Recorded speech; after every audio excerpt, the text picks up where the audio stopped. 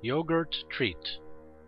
With the approach of summer, yogurt comes to embody the best delicacy in the Tibetan pastureland. There is a saying in my hometown, "In the summer, if you must go without yogurt, all the beautiful sights of the pasture will also seem without color." Indeed, should "no yak, no yogurt" happen to any household, it is regarded as a lamentable situation.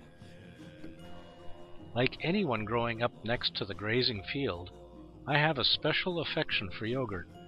This summer, I am staying in the Han Chinese area and a good distance from my hometown. I thought I would be missing the yogurt treat this time round.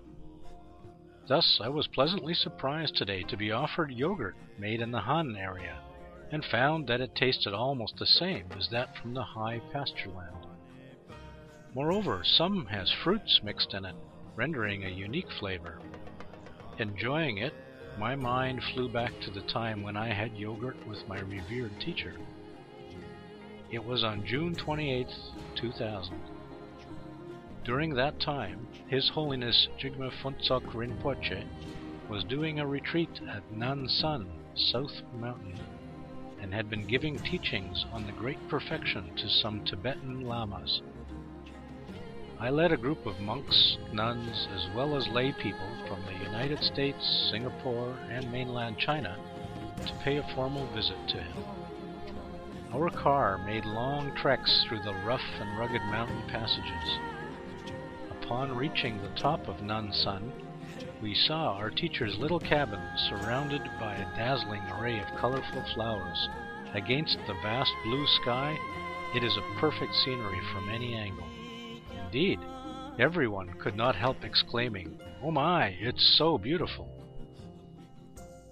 It was in this picturesque setting that we all paid homage to our teacher, who also appeared to be in very good spirit that day. He had each one of us served with yogurt onto our hands, and he himself got some on his hands too.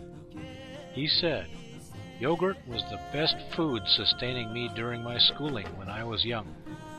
I'm offering you to partake of it today.